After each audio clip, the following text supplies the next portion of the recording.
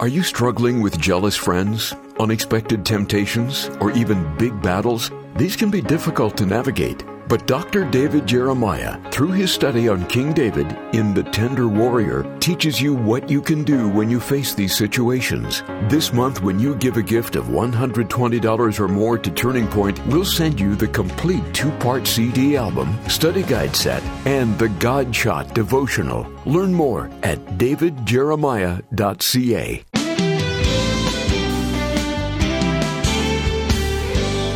When King Saul died, David might have celebrated, but instead he respectfully paid tribute to the fallen king, a rarity in the current political climate. Today on Turning Point, Dr. David Jeremiah takes a closer look at David's response, offering biblical insights on how believers ought to approach those in power. To introduce the conclusion of his message, a eulogy for an enemy, here's David. And thank you for joining us today on Turning Point. We are studying the life of David. We call this series The Tender Warrior, and I tell you that because that's the title of the study guide. Actually, there are 2 study guides that cover the life of David from beginning to the end. You can get this study guide and the other one that goes with it, covering the whole life of David, from davidjeremiah.org. You can also get the CD packages so you can listen again to the teaching, and you can study the life of David on into the night as long as you want. Today we're going to finish up what we started back on Friday as we talk about the eulogy for an enemy, David's response to the death of Saul. Now, if you've been listening, you know that Saul was David's enemy and came after David to try to take him out. David has him in a place where he could have killed him, and he didn't do it. He honored Saul. He was the Lord's anointed. Finally, Saul dies at his own hand, and David speaks to the issues in a very godly and a gracious way. We're going to study that again today in just a moment. But first, we have a special resource for the month of July. It's a book called The God Shot, 100 Snapshots of God's Character in Scripture by Tara Lee Cobble. And Scripture is meant to reveal God to us, but sometimes it's hard for us to see Him. What if all you needed was a new lens? We often look to the Bible for advice on how to live, but when that becomes our focus, it's easy to miss the point of Scripture, which is not trying to help us, but help us to understand who God is and His character. This beautiful book is ours to give you. It's beautifully designed. It's a hardcover gift sort of book with a very special kind of cover, and we want to send it to you during this month for your gift to Turning Point. When you send a gift during the month of July, ask for the book, The God Shot. It'll be on its way to you before you know it.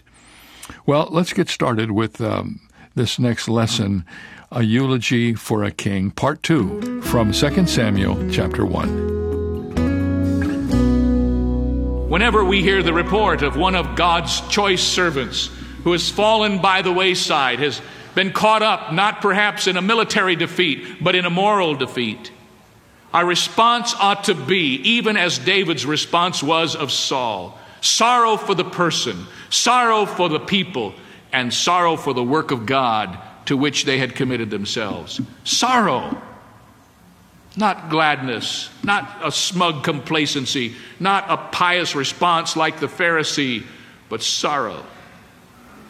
It is a well-worn and tried adage that the army of God is the only army on the face of the world that shoots its own wounded, but it is very appropriately true in many cases.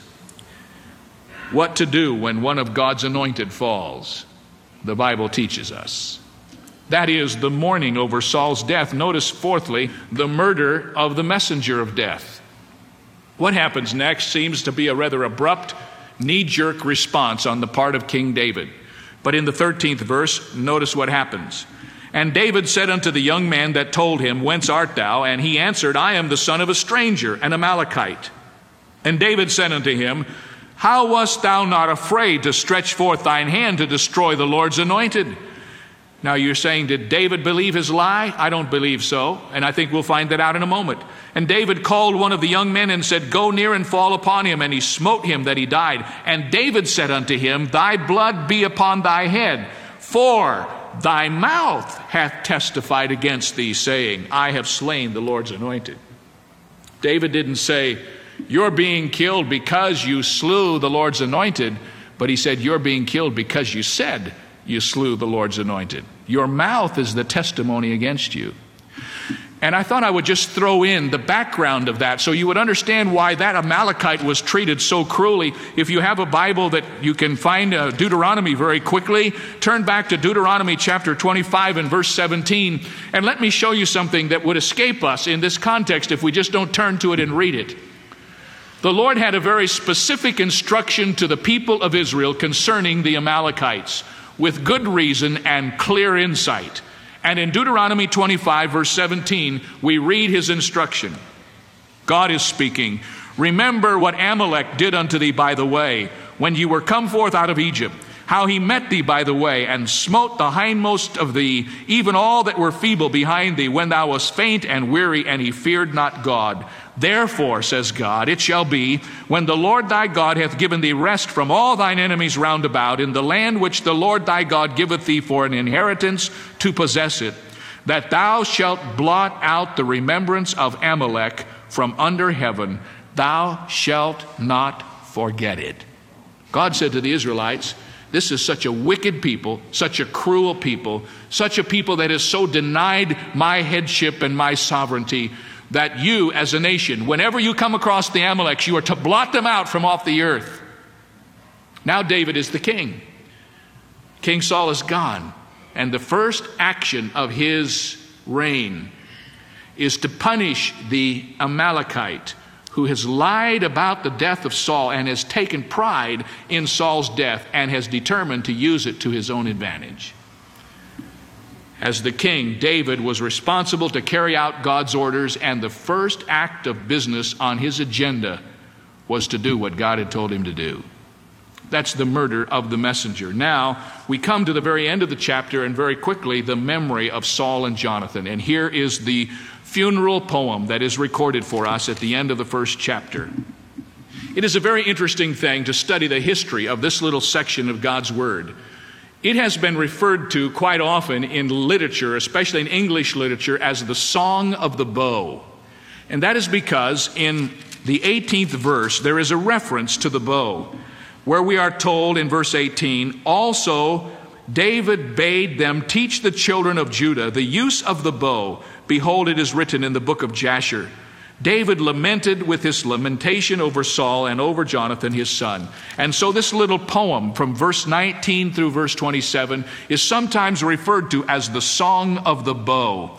It is a very beautiful funeral poem. It has been the classic funeral dirge from which most of the classic dirges or eulogies have been written.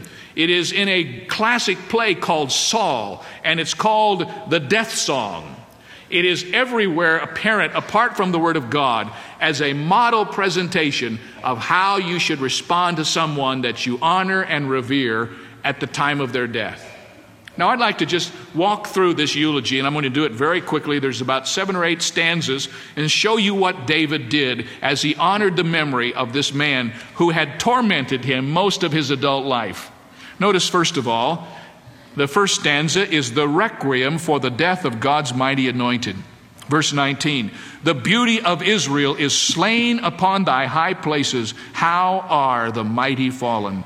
The requiem for the death of God's mighty anointed. Notice, secondly, the regret for the apparent victory of God's enemies. Verse 20, tell it not in Gath, publish it not in the streets of Ascalon, lest the daughters of the Philistines rejoice, lest the daughters of the uncircumcised triumph. David's second thought after his concern for the death of Saul was for the reputation of God. It is always true of David. He has a great and lofty appreciation for God's reputation. And you know what he feared? Almost more than he cared about the death of Saul, he feared the fact that the news of Saul's death would be circulated in the cities of Philistia, and it would be a cause of rallying for the enemies of God.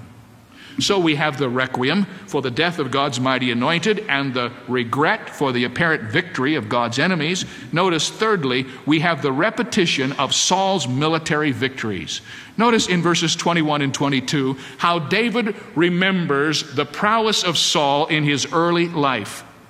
Ye mountains of Gilboa, Let there be no dew, neither let there be rain upon you, nor fields of offerings, for there the shield of the mighty is vilely cast away, the shield of Saul, as though he had not been anointed with oil. From the blood of the slain, from the fat of the mighty, the bow of Jonathan turned not back, and the sword of Saul returned not empty. Those are simply words of remembrance and repetition of how God used Saul and Jonathan in their glory days when they were fighting the battles of the Lord. And David looks past all of Saul's iniquity, all of his waywardness, all of his enmity, and he goes back to the early days of Saul's reign. And he says, I want to remind you of what a great warrior he was and how he and Jonathan fought together. And they went out into battle and came back victoriously. That's what Saul remembers. That's what David remembers. Notice, I'll give you these again. The requiem for the death of God's mighty anointed, verse 19. The regret for the apparent victory of God's enemies, verse 20. The repetition of Saul's military victories, verses 21 and 22. Notice number 4, the relationship between Saul and Jonathan, verse 23. Now, before you read the verse, let me remind you that what is going on here now is a reminder of one of the most famous triangles in all of the history of the Word of God. Here is what is happening. Saul was David's enemy. Jonathan was David's friend. Jonathan was Saul's son. And you can picture the triangle in your mind. Saul and Jonathan. Jonathan and David. David and Saul. Throughout that triangular relationship, as David and his friendship with Jonathan was often interrupted by Saul's tirades against him, David was always very, very careful never to allow his love for Jonathan to become a wedge between Jonathan and his father. David was one of those rare people who understood that it was possible for him to have a friend without interrupting the relationship that friend had with another. And now at the close of Jonathan's life and at the close of the life of Saul, David rejoices and remembers the relationship between father and son. Verse 23, Saul and Jonathan were lovely and pleasant in their lives, and in their death they were not divided. They were swifter than eagles, they were stronger than lions. And I think that what David thought about as he wrote this funeral dirge is this. There were times in their lives when they were divided, when Jonathan was with me and Saul was after the both of us. There were times when Saul would have killed either one of us given the right opportunity. But here is son and here is father, and when they died together. There's a poignancy and a kind of sweetness in that, as David writes about it in his funeral poem. The relationship between Saul and Jonathan. And then notice the fifth thing, the fifth stanza is the remorse of Israel's women, verse 24. He says, Ye daughters of Israel, weep over Saul, who clothed you in scarlet with other delights, who put on ornaments of gold upon your apparel. What is David saying? He is talking to the women who had been singing a different song. Do you remember the other song? Saul has slain his thousands and David his 10,000s. And he says to those women, don't sing that song anymore. Sing the song of Saul's greatness. And look at what Saul has given to you. He made the kingdom prosperous, and you are dressed in refinement, and you're dressed with gold and with beautiful clothing, and you are the ones who have benefited from Saul's reign, and rejoice in the good that Saul brought to the kingdom. That's what he's telling the women. And then he gives them, sixthly, the last thing, the remembrance of David's love for Jonathan. We have the requiem for the death of God's mighty anointed, the regret for the apparent victory of God's enemies, the repetition of Saul's military victories, the relationship between Saul and Jonathan, the remorse of Israel's women, and finally, the remembrance of David's love for Jonathan. Verses 25 through 27. How are the mighty fallen in the midst of the battle? O Jonathan, thou wast slain in thine high places. I am distressed for thee, my brother Jonathan. Very pleasant hast thou been unto me. Thy love to me was wonderful, passing the love of women. How are the mighty fallen, and the weapons of war perished. There is the very, very intimate terminology that David uses to describe his wonderful friendship with Jonathan. And I'm sure you're aware of the fact that there are some who have taken this very passage and tried to use it to demonstrate that David's relationship with Jonathan was an illicit relationship, not a wholesome one. And they have taken the words that David spoke concerning Jonathan's love being sweeter to him than the love of women, and they have debased and degraded the Word of God by trying to demonstrate that somehow that proves an alternate lifestyle to the one that God has ordained. And there is not a shred of truth in it at all. All David was saying is that Jonathan was a very special, close, intimate friend. Do you know, I see why he mourned his loss. Because men and women, if God has given you the joy and privilege of one friendship like that in your whole life, you are rich and blessed. To lose such a friend, to have someone like that taken from you, would bring to you the sense of loss that would be very much akin to the losing of a spouse if your friendship was close as was David's.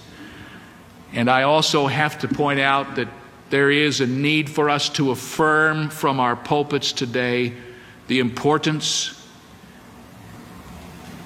and the propriety of men having close friends like that with other men, of women developing close bonds with other women, and not allowing the world to cast its shadow of sin over that which God has ordained as wholesome. David loved Jonathan, and the loss of Jonathan was a great, great sorrow to his life. Now, I have given to you in very outline fashion as quickly as I could, which is very difficult to do, and you hate to outline a classic. But I've given to you the points that were contained in the eulogy that David wrote for Saul. I'd like to just point out two things that are not here. There are two things that are missing from the eulogy, and I could have learned well from this eulogy when I made my first mistake. Number one, there is no mention of Saul's faults, not one.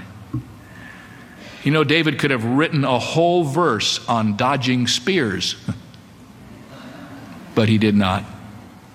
There is not one evidence. If you read this poem and you did not know the story that we have studied, you would not know anything about Saul except that he was a mighty warrior, that he died with his son, that he won great victories. There is no record of his faults. And obviously that reminds me that love covers a multitude of sins. David covered his sins. But I also want to remind you, men and women, that there is no testimony to Saul's godliness and piety, for of all people, David knew he didn't have any. He said what he could honestly say. He left unsaid what we are prone to say. And he honored the memory of a man who was God's anointed. And that leads me to two conclusions that I think will help us put this all into perspective for us. Apart from being better equipped with the knowledge of the history of the Old Testament, which is surely a valid and wonderful goal, what does this passage mean to us? How do I apply this to my own life? And I'd like to suggest two applications by way of commitments that I think will be helpful to us. The first thing that is very evident to me as I read the story of David and Saul is this: that I must commit myself to be faithful to the leader God has set over me. Whenever you see David in the opportunity that certainly dogged his steps to do ill to Saul, you will always hear David say the same thing, that he would not stretch forth his hand against the Lord's anointed. He would not. Was Saul worthy to die? Without question. He had committed the sins of death. Had he misused David? Absolutely. But what did David say? I don't care what the man's done or how he's responded. The one thing I know is this: he is God's anointed, and I will not stretch forth my hand to touch him. I will follow the leadership and be faithful to the leader God has set over me. David stayed by Saul in times when 98% of us today would have long walked away. We would have checked him off the list. Nor am I saying that we should be judged unlike any other who are judged. I do everything I can as your pastor to climb down off the pedestal. Nobody that has the right mind as a pastor ever claims to be perfect. And I want to tell you something. My role is to be submissive to God. And whoever your pastor or your leader is, your role is, as long as you can humanly do it, to respect and honor and be faithful to your leader. And you know that's true in other relationships. Young people, the Bible puts you under obedience to your parents. You need to be faithful to your parents. Do your parents always do right? No one would ever confess that to be true. But you're to honor your parents. So the first commitment is this: I must commit myself to be faithful to the leaders God has set over me. Doesn't David teach us that? Saul gave him every reason to walk away, but David kept coming back to this truth. That's God's man. I don't understand what's going on in his life, but that's God's man. Secondly, commitment number 2, I must commit myself to follow the leading God has set before me. The leaders God has set over me and the leading God has set before me. Do you know one of the interesting things about this final chapter in the life of Saul and the ascendancy of David to the throne is this: David was anointed to be king years before this. And yet, as you study his life, you'll never see David trying to take God's purpose into himself and do it himself. David had many opportunities to hasten God's timing. He could have gotten Saul out of the way and become king earlier. But there's no evidence in David's life that he tried to do God's work for him. You know, one of the tragedies in our generation is we got all kinds of people out there trying to usurp the ministry of the Holy Spirit in their own lives, and even worse than that, in the lives of others. Always trying to do God's work for somebody else. And God is perfectly able to do his own work. David is the king. That's settled. God said it. There's no question about it. Samuel poured the oil on him, and he is to be the king. But God's still in charge of the timing. And as you study David's life, you see him growing in his ability to wait upon the Lord and to learn when God says it's time. Boy, that is hard, isn't it? To wait for God to do something in your life. There's an interesting insight to this in the 2nd chapter. As we close our Bibles, before we do that, let's just look at first 2 verses of 2 Samuel 2. And this is where David is now in his life after this teaching on patience that God has put him through. And it came to pass after this. After what? After Saul's death, after the requiem had been given. Came to pass after this that David inquired of the Lord, saying, "Shall I go up unto any of the cities of Judah?" What is he asking? Lord, is it time now? Is this when I become king? And the Lord said, "Go up." And David said, "Where should I go?" And the Lord said, "Go unto Hebron." I find that to be very full of insight for my life. You know, sometimes I find as a pastor, as a person, I get impatient with God. I want to hurry him up. I want to tell God what the time schedule should be. My friend, just as surely as God has a plan for my life, he has a time schedule for my life. And David teaches me not only that I must be committed to the leadership that he has set over me, but I must commit myself to the leading he has set before me. God has a plan, and God has a time. And my only question should be, Lord, is this it? Is this the time? Is this the place? And when he speaks, then I can move. 2 good commitments for your life and for mine. Amen. Amen. Well, tomorrow here on Turning Point, we're actually going to see David as king. It's been a long time coming. 15 years, exactly 15 years from the time he was anointed king by Samuel till he actually becomes king. And in between all of these things we've been talking about. Tomorrow from 2 Samuel 2 through 2 Samuel 5, David the king. Hey friends, we have a 2-day event coming up in Charleston, South Carolina. Friday night, October the 6th, and Saturday morning, October the 7th. I'll be presenting messages about the rapture from my new book and teaching series, The Great Disappearance. Coming live from the North Charleston Coliseum in Charleston, South Carolina, Turning Point presents a live arena event surrounding the event in the future that will hit the headlines as no other story ever has, and that's the rapture. Go to davidjeremiah.org to find out more information about tickets, special guests, and all things coming in the fall. And we'll see you next time right here on this good station. Our message today came to you from Shadow Mountain Community Church and Dr. David Jeremiah, the senior pastor. Your notes of encouragement are always a blessing to us, so please write to Turning Point for God of Canada, P.O. Box 18098, RPO, Sawasan, Delta, BC, V4L2M4. Visit our website at davidjeremiah.ca/radio or call 800-946-4300. Ask for your copy of The God Shot, a devotional focused on God's character by teacher and podcast host Tara Lee Cobble. It's yours for a gift of any amount. You can also view over 1,200 of Dr. Jeremiah's sermons on any screen on our Turning Point Plus streaming service for a monthly gift of any amount. Visit turningpointplus.org for details. This is David Michael Jeremiah. Join us tomorrow as we continue the series, The Tender Warrior, on Turning Point with Dr. David Jeremiah.